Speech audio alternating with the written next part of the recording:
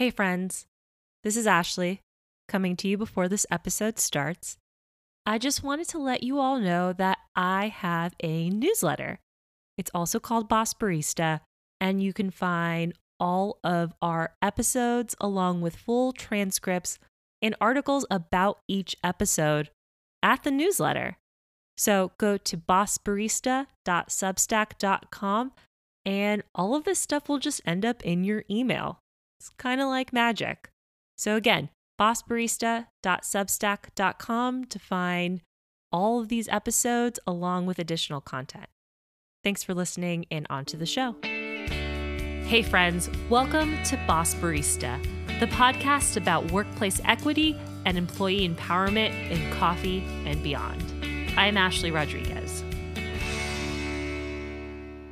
If you want an episode that comes full circle, I think you're going to love this conversation and you should definitely stick around until the end. My guest today is Nikki Tolch, a coffee professional and creator of the Not Caffeinated Enough Instagram account, as well as a YouTube channel and video podcast. Nikki built her platform to talk about coffee and to connect with other people of color in the industry. Her content is deeply inquisitive, yet open and welcoming. You don't need to be an expert to talk shop with Nikki, and curiosity is openly encouraged. In this episode, we talk about building community online, how to rally against the sameness of coffee, and why a certain coffee reminds Nikki of the Fresh Prince of Bel-Air. There's a lot of really compelling twists and turns in this episode.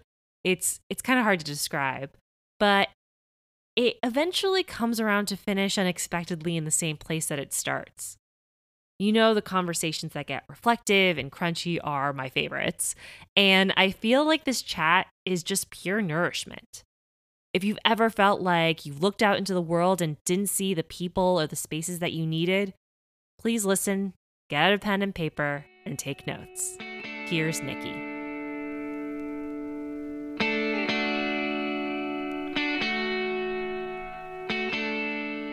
So I was wondering, Nikki, if you could start by introducing yourself. Yes, my name is Nikki Tolch. I have an online platform primarily on Instagram called Not Caffeinated Enough, where I really like to play around with coffee, experiment with brew techniques and other coffee-related things, as well as connect with and talk to other people of color in coffee. Did you grow up with coffee in your life? Not really, no. My main connection with coffee growing up was when I would visit my grandmother. Nana, I always like to say, would make the mornings itself smell like coffee. And so I would always look forward to that whenever I stayed over, waking up to the smell of coffee. I love that. I love that sense memory. Yeah. How did you start working in coffee? What was your first coffee job? My first coffee job was at a Starbucks in the suburbs of Houston. I had kind of actually just come back home because of a family emergency. And so I was looking for a really quick and close by job to start making money again. And it was not meant to be a long-term thing. I was just drawn to the idea of working in coffee because, again, of the smell reminding me of my grandmother. But the first thing I really noticed, or the first thing that drew me to the industry, was this was the first job in which I was working with people who seemed to be more themselves, coming from more the corporate side of work. I had never really experienced that or worked with people who were just seemed free to be themselves. So that was really interesting to me. What were you doing before coffee? Before coffee, I was in the nonprofit world, mostly marketing and communications. I was helping kind of a lot of different nonprofits, but mostly I was with this philanthropic foundation that was creating videos for hundreds, which became thousands of nonprofits as a way for donors to get to know those nonprofits better before giving. I think that's such a salient thing to notice about working in a coffee shop, that people seem more like themselves. That's something that's come up on the podcast before. And I think for myself, a really transformative moment in the industry for me. Like, I would say that I wasn't pulled into coffee because of coffee itself. Not to say that I don't care about coffee, but I think I was pulled into the industry because working behind the bar felt like the most true and authentic expression of my personality in a way that I had never experienced before. Yeah, yeah. And it's funny, it didn't happen right away where I felt like I could be myself behind the bar. I just saw these other people around me just having fun, acting like themselves, and they were all just so different but worked well together. And it really excited me about my potential for bringing more of myself out, even though it took a while because I tend to be more guarded in public. Right. That makes sense. Do you think that working in coffee started to change like that aspect of yourself? Like, when did you start feeling like you could be more yourself or more outwardly yourself? I think it really wasn't until I started my podcast or the online platform. I just started talking more about what I was feeling while working in coffee. And I feel like just that act of talking about it, recording it, and putting it out there is what made me feel more comfortable. Like, oh, I can talk about this in real life, like in outside of my home in front of a camera. When did you pick up the camera and start recording? Or the phone? I don't know. Yeah, it was near the start of the pandemic. That's when I first got the idea. It took me, I want to say, a handful of months of picking up my phone, putting it back down, changing my mind because I have like this real stage fright, or at least I did, and I would start getting this like sick feeling every time I started to record, and my brain would tell me like, "Why are you doing this? Like, this is pointless. It's dumb. No one wants to hear this." And I would just like shut myself down. So it took a long time for me to actually, like, from the idea to press record and get rid of those fears that were stopping me. What was like the first video about? Like, what was the first thing that you were like, all right, I'm hitting record, I'm getting over this stage fright, or at least I'm coping with the stage fright, and I'm going to press record, I'm going to put it out there? The topic was essentially, is specialty coffee white? And I was kind of going over some points that I had thought about that indicated that it was kind of a white man's game. Yeah. What were some of those things that you wanted to highlight, or you wanted to at least put out there so that other people could like discuss and at least just have like some breathing room for this idea to like exist and have people discuss it out loud? Well, my thoughts on it were, one, I and my quick little online research had told me that other people don't really see at least Black folks behind the bar much. And in a lot of areas, at least all of the Chicago area that I visited coffee shops in, didn't really see Black people within the shops as well. At least not as many as I saw just like walking outside.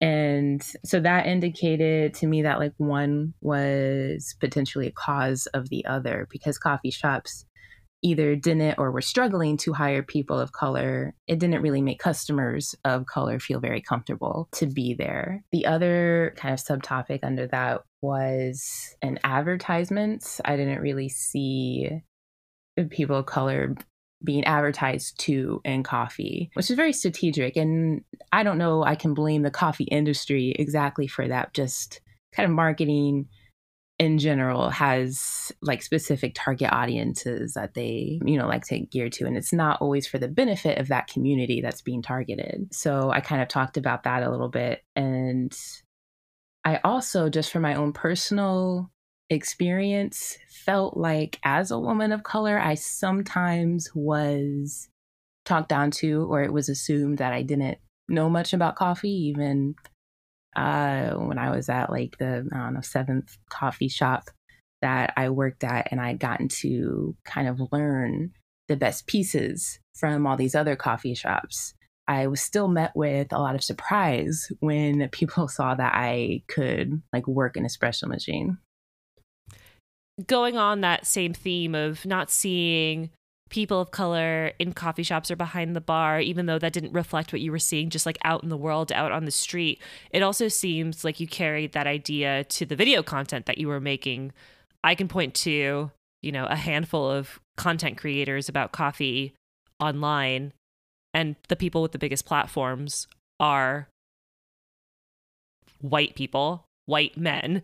And I wonder for you if that was part of the reason that you wanted to start making this kind of content. It was, yeah. When working behind the bar, I was starting to get really lonely, feeling like I had to kind of code switch while at work because there were no other people of color there. So on the other side of that, as I started getting more and more interested in just learning about coffee and looking up coffee videos, all I would see were white folks, primarily white men, making these coffee videos. And to me, they just all kind of had the same feel. I want to say, what is that word where something's like really clean? So all these videos had like a very clean look to it and very professional. So I was really, really looking for something that felt more like me. Not to say I'm not clean and professional, right? But I wanted something that was more relatable, something with a little color to it, a little spice, something that showed that I didn't have to know exactly all the verbiage or all of the language, know all of the things in order to learn from this person. So that kind of just added to this loneliness I was already feeling in real life and just made me think I maybe should create this thing that I want to see. I love that spurred you to create something for yourself and create the thing that you were not seeing, because that's really hard. It's hard to create something totally new, or to even synthesize all the ideas that you have and say, like, these are the things that I'm not seeing. How do I take what I'm not seeing and what I'm craving, the content that I need to like keep going and keep moving and make it? That sounds like an intuitive step just because I'm saying them together, but it's not. Right. Yeah. Something that I wrote down as you were talking was that you wanted to see video content that felt more like you, or felt more like the things that you were looking for, and made room for you to maybe not necessarily know every single word in coffee or like know every single brewing process. And what I'm struck by in your videos is that you essentially take like an aspect of brewing. Maybe it's bypass brewing, which is just to add water kind of towards the end of brewing. That's a big topic. And you have an almost hour-long video on it. So I'd encourage people to go look at that if they want to learn more about it. But you take like this one aspect of brewing and you leave all this room for experimentation. You talk about like different ways that one can try this brewing method. You talk about different ways that people can play with it. And I think zooming outward on the coffee industry, this is like a really important way to approach coffee, because coffee is so often seen as inaccessible and pretentious and hard to do. And people, if you don't nail your brew method that first time, then like you failed. And it seems like you're just kind of like upturning that. You're saying like, no, you can experiment and have fun. Like, and that to me seems so much more of the way that we should be speaking to customers. Yes. Yeah. One thing I was struck by in all the coffee shops that I worked at, and then just when I meet new coffee folks, often I get the sense of there is only one right way to do things, or I'm a huge believer in doing it this way, and I think the other ways are evil. Right. And I just that's what I was seeing in all the videos I was looking up. This is the best way to do this thing. And then in the new coffee folks that I meet, if they have some sense that I have experience in coffee, it seems like there's always this assumption that I myself have really strong opinions on like what exactly a cappuccino is, for instance, or how the right way to make it. And my thought is like, no. I think there's clearly a lot of ways to do things, and there's almost as many ways, appropriate ways to make coffee as there are people who drink coffee. That's an exaggeration probably, but I don't really have these strong ideas that there's one way to do something when it comes to coffee. I might have preferences, but I really encourage people to feel comfortable at least in exploring how they like their coffee. Right. And it seems like that space for exploration really gives people ownership over the cup of coffee they're brewing. Yeah. I think something that we do in coffee, and I don't know why we do it this way, is that we really limit the scope of experimentation, even though coffee is so easy to experiment with. Like, you can brew a cup of coffee and 4 minutes later you can brew another cup of coffee. Like how easy is that? If it's espresso, it's even shorter. So it's like, why do we shoot ourselves in the foot by saying like these things have to be done this one way? And I think that translates to how customers feel about coffee. Yeah, it seems like a huge roadblock when customers come in and actually wanting to learn something about coffee, or even just talk about what they know about coffee to the person on the other side of the counter. And often that person on the other side of the counter is telling them they're wrong about something, for instance, or using all this language that the customer doesn't know. And it just kind of shuts a lot of people down from either learning, thinking that they have to be bougie maybe, or it keeps them from making that conversation with baristas, which for a lot of people in coffee, at least from what I hear, they really like making connections with people. So learning to open yourself up to more that you may not know about coffee, because I highly doubt there's anyone who knows everything about it, I think could be really beneficial. In one of the podcast episodes that you did, you talk about the flavor wheel, which is something I've been thinking a lot about. I just released an episode with a scholar named David Tortellini, and we talked a lot about different flavors in coffee that we taste that are very like Americanized, very like Western flavors, and how maybe they don't translate globally. But even going further than that, like it's like the flavor wheel, which is like, just for people who maybe don't know it, it's this like wheel literally of like all of these different flavors that one might taste in coffee, like berries or melon or moldy or whatever. Some of them are good, some of them are maybe not as desirable. And a lot of people base what they taste in coffee on that flavor wheel. Like, I know that a lot of people, when they do coffee tastings, they'll even have the flavor wheel somewhere and refer to that as like a reference point. But the scope of the flavor wheel feels very narrow, and that's something that you've discussed before.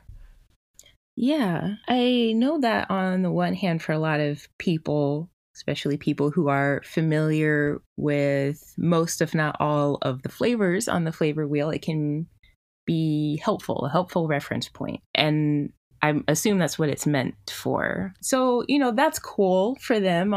I know for a lot of other people, it's very intimidating to look at all those slices or all those spokes on the wheel. And you're tasting coffee, especially if you are either new to coffee or you do not know those flavors. And you're like, oh my God, which one of these is the right one that matches with this coffee? And I think it's limiting both for people who are not familiar with all of those flavors and how to identify them, and alienating for people who are just starting out in coffee and really want to be able to connect coffee with their own experiences. But even in that description of your podcast episode, you even mentioned that like it doesn't necessarily need to be a specific tasting note as a way to describe coffee. It can be like a sonnet or like a sentence or a feeling. And I think that that's super powerful too, because as a new taster, like if you're someone who's maybe just getting into coffee, like I don't know that even now I can always articulate like a specific note. Sometimes I'm like, this is sweeter than the last cup I had, or this reminds me of the color purple. Like it's just interesting that like we don't make space for that, even though, like you said, being able to connect a customer where they're at with the coffee that they're tasting is a really powerful way to bring more consumers in. Yeah. And that's something that trips me up a lot too. Still, I taste a cup of coffee and sometimes it just reminds me of a song. I've even gotten reminded of like TV shows drinking coffee. And sometimes I'm with people who are very technical about coffee, which I have nothing against until you try to make that be everyone's way to appreciate coffee. But they'll taste a coffee and list 6 different flavors on the flavor wheel. I'm like, it tastes kind of sour. Yeah. And so I think that getting rid of the expectation that everyone must follow the color wheel or the flavor wheel it would do wonders for people wanting to get into coffee. What coffee did you taste that reminded you of a TV show, and which TV show was it? Good question. Oh man, let me see if I can remember. So I believe it was my Black Nerd coffee. And it reminded me of the show Fresh Prince of Bel-Air, because it was... Now, I gotta be honest, the name I think probably influenced the show that it reminded me of a little bit. But when I tasted it, I was just instantly reminded me of kind of like jolly. It reminded me kind of like of a sense of like community. It reminded me of a light-hearted Blackness that is just present but not announced, if that makes sense. Like, no. Yeah, that makes sense. Okay. So like, yeah, the show was, obviously it was a family of Black folks, but it's not like, this is a show about Black people. And that's kind of what the coffee reminded me of. Like, I just thought of scenes in the show when I drank it. That's like a really, I think, salient point to make, though, because we make memories based on past experiences. Like, we connect taste and smell to memories. And we also are influenced by the world around us. So like picking up, like you mentioned, like picking up that bag of coffee and you're like, maybe I was influenced by the name of the coffee. Like, I don't know. It just feels like a really fun way to approach coffee. And it's like, why would we ever want to limit ourselves when we can have like this fun, like spectrum of experience? Yeah, exactly. I do, like, don't get me wrong, I love numbers and data and technical stuff, and I completely understand its place when you're trying to work in a professional setting and calibrate with other coffee people. But yeah, otherwise, I mean, it could open a little bit more up in the professional setting across the, around the cupping table, but especially it could be more open when you're talking to someone who makes coffee at home or whose career doesn't depend on calibrating with everyone else. I was wondering if we could also talk about kind of like the second part of what your podcast does. So you do these experiments with people, but you also use that space as almost like a connector. And you mentioned earlier that one of the reasons that you started your platform, that you started Not Caffeinated Enough, was because you were feeling lonely and you were like, it seems like you were looking for community that you weren't seeing in other places. And you were like, well, let me go out there and like find other people that I want to talk to and connect with. And I was wondering, like, how did you start like building this community for yourself? Oh, good question. It started before I even picked up the phone to hit record. I was looking for that online. So I didn't find it behind the bar in coffee shops. I didn't find it in the YouTube videos I was looking through. And so I started Googling Black people and coffee because I didn't know what else to look for.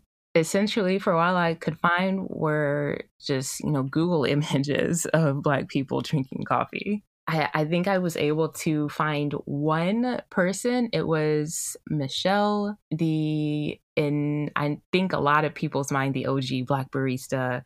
And she had this blog about being Black in coffee. And it was the only thing I could find. And I was so excited to find it. And then like I read to the last post and it was a while ago. I was like, well, what now? So I started the platform, and Instagram really, like as honorary as Instagram can be, it really became my primary, for a while, my only source of finding people of color in coffee. I just started putting these videos out on Instagram, and kind of one by one, a few people started messaging me, and it wasn't even like about being Black in coffee, but they were Black and they're like, hey, I like coffee too. Or have you tried this thing with the AeroPress? And just like started randomly giving me tips about coffee. And it was really exciting. And so I was chatting like with a few people that way for a while. And from what I'm told, there were people that shared my account with other people of color in coffee. And so it was surprisingly, for me anyway, because I didn't expect it, organic, that I just started quote unquote meeting other Black people in coffee really just through Instagram and through people sharing. And I started inviting a lot of these people onto my podcast, and it just it grew from there. Other Black coffee people would introduce me to some other Black coffee people, and before you know it, I suddenly feel like I'm in a community. I think that that's really powerful, that the community that you were seeking kind of came about from you just kind of putting yourself out there in a way. But that's scary. Like that's hard. Yeah, it was really hard, because that fear I talked about of recording myself, it didn't go away after the first time I recorded myself. It was, oh man, maybe the whole first year, I kept almost like giving up. I would have the same fear every time I picked up the phone. It was really probably the platform wouldn't exist if not for my boyfriend, who kept saying, yes, you do have a voice. Yes, you do have something to say that other people want to hear. And so it's really thanks to him that I kept picking it up after putting it down.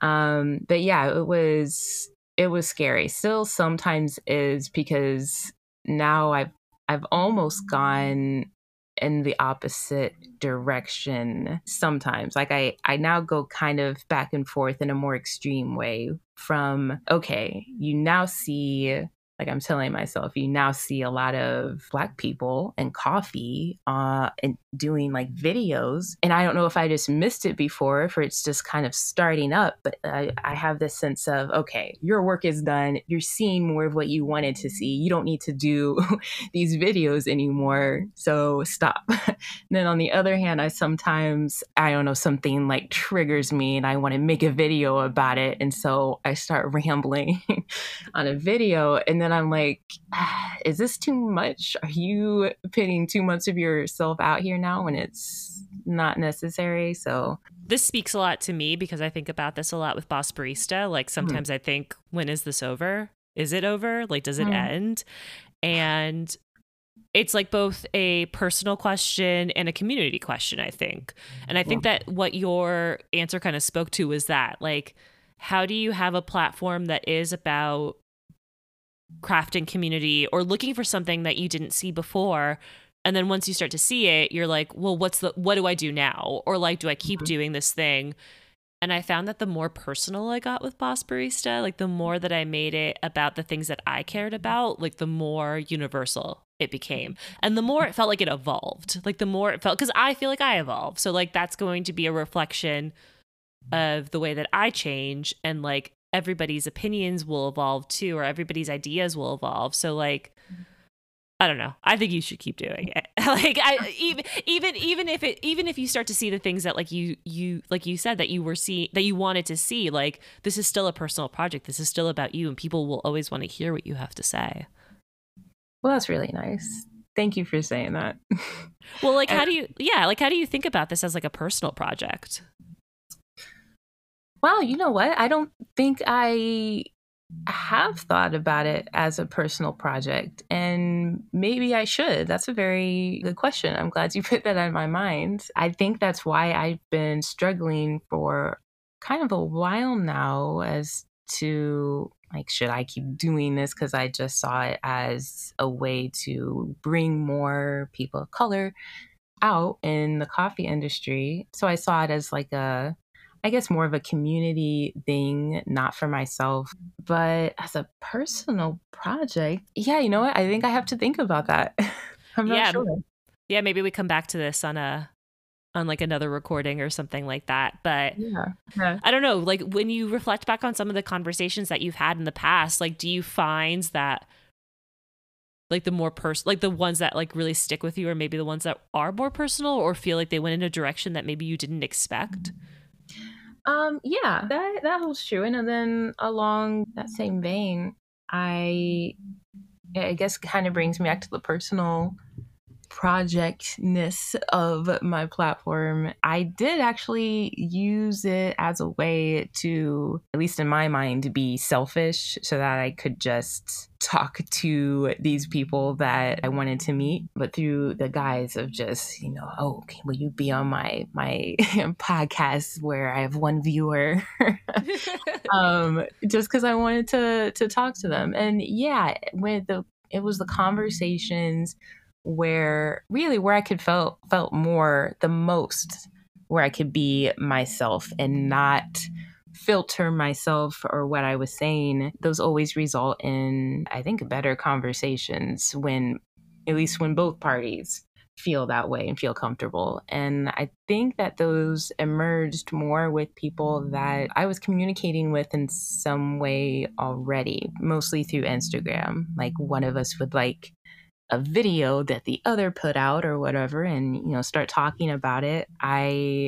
Marvin Duncan, for instance, in that video you referenced where you talked for almost an hour, well, reality more than an hour, about the bypass method. That started because I was just going through his posts, which is what I was doing with every single Black person who had an account that I could find who posted about coffee. And I saw that he like one of his posts was some notes about like the bypass method. And that was kind of the first time I had heard about it. And it really interested me. And so we just started, like, I asked him a question about it on Instagram. And a lot of my like good connections started that way, where either I or the other person would be like ask a question about a coffee post. And I guess it was different for me than like from other coffee conversations, because what I was used to before was someone telling me what was best, or telling me a tip or like something I should try instead of asking. And that asking a question or me asking and then being really transparent about not knowing everything, just what they know, it did wonders in helping me to feel more comfortable about being myself, because neither of us, it seemed, were putting on airs. And so that was, I think, probably the start of all of my deeper, more interesting conversations with folks. It's almost like full circle in a way. Yeah. Coming back to that first experience at the Starbucks where you observed that people were like being more authentically themselves. #deep. This is my favorite thing in the whole world, is to like do this kind of like connect it all, make it a circle. Yeah. I didn't really think about it, but yep. As we're starting to wrap up our conversation, I was wondering, what are some things that you're thinking about right now?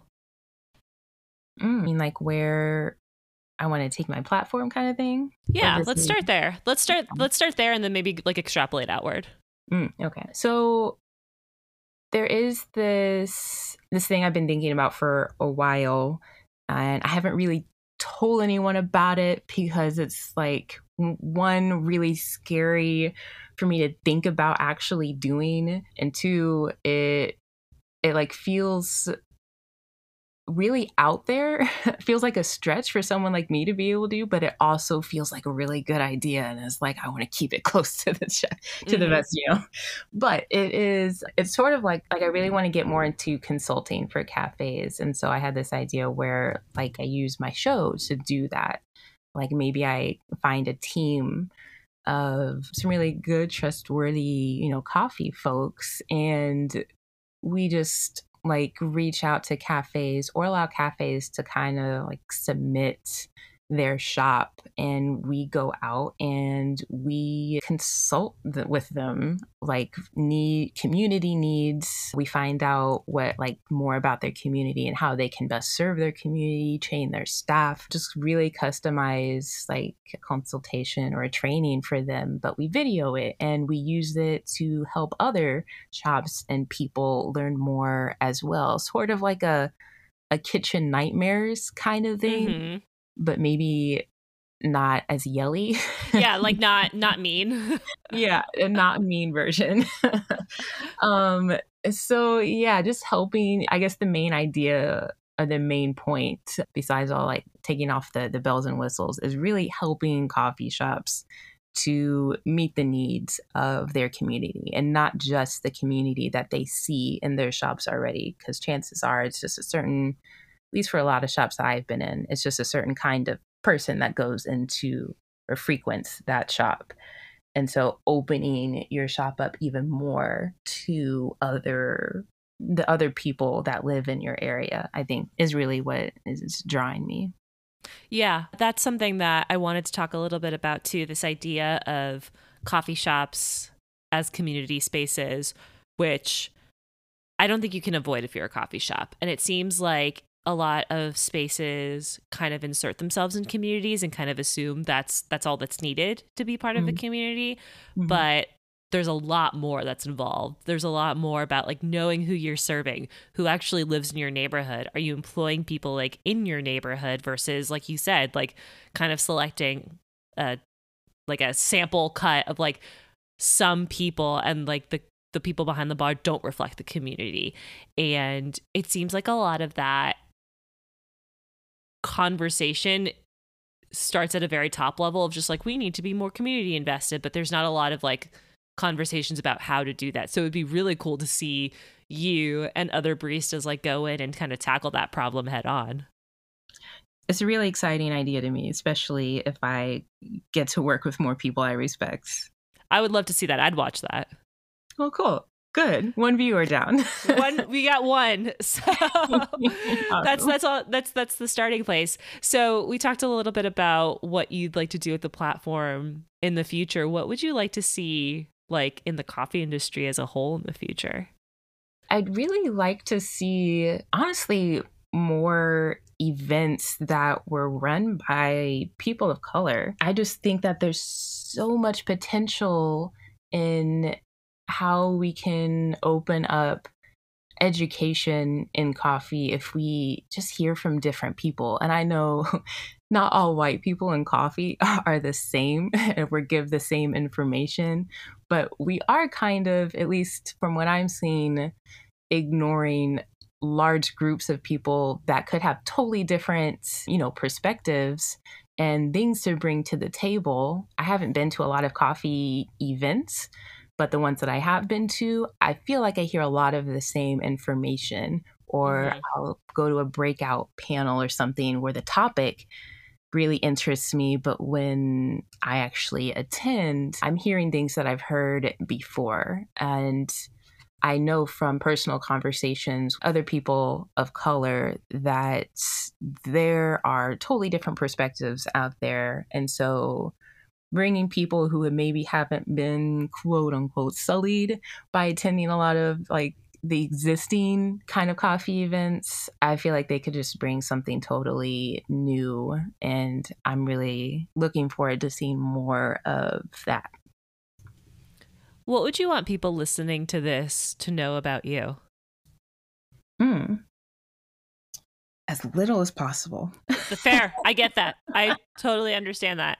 Do you feel like you ever have to like balance that as a person who's like online? Because I feel like I do.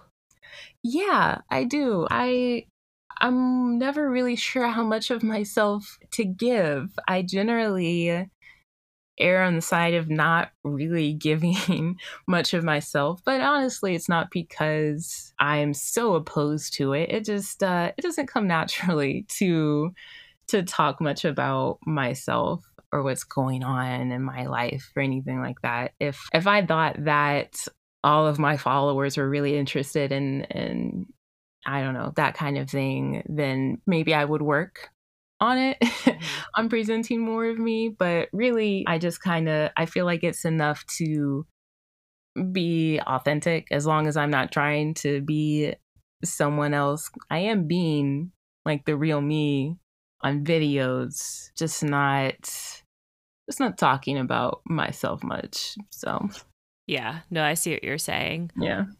Well, Nikki, thank you so much for taking time to chat with me. This has been so lovely, and I'm thrilled and honored that I got to spend time with you. Yeah, thank you, Ashley, for asking such thoughtful questions. That was Nikki Tolch, creator of the Not Caffeinated Enough platform.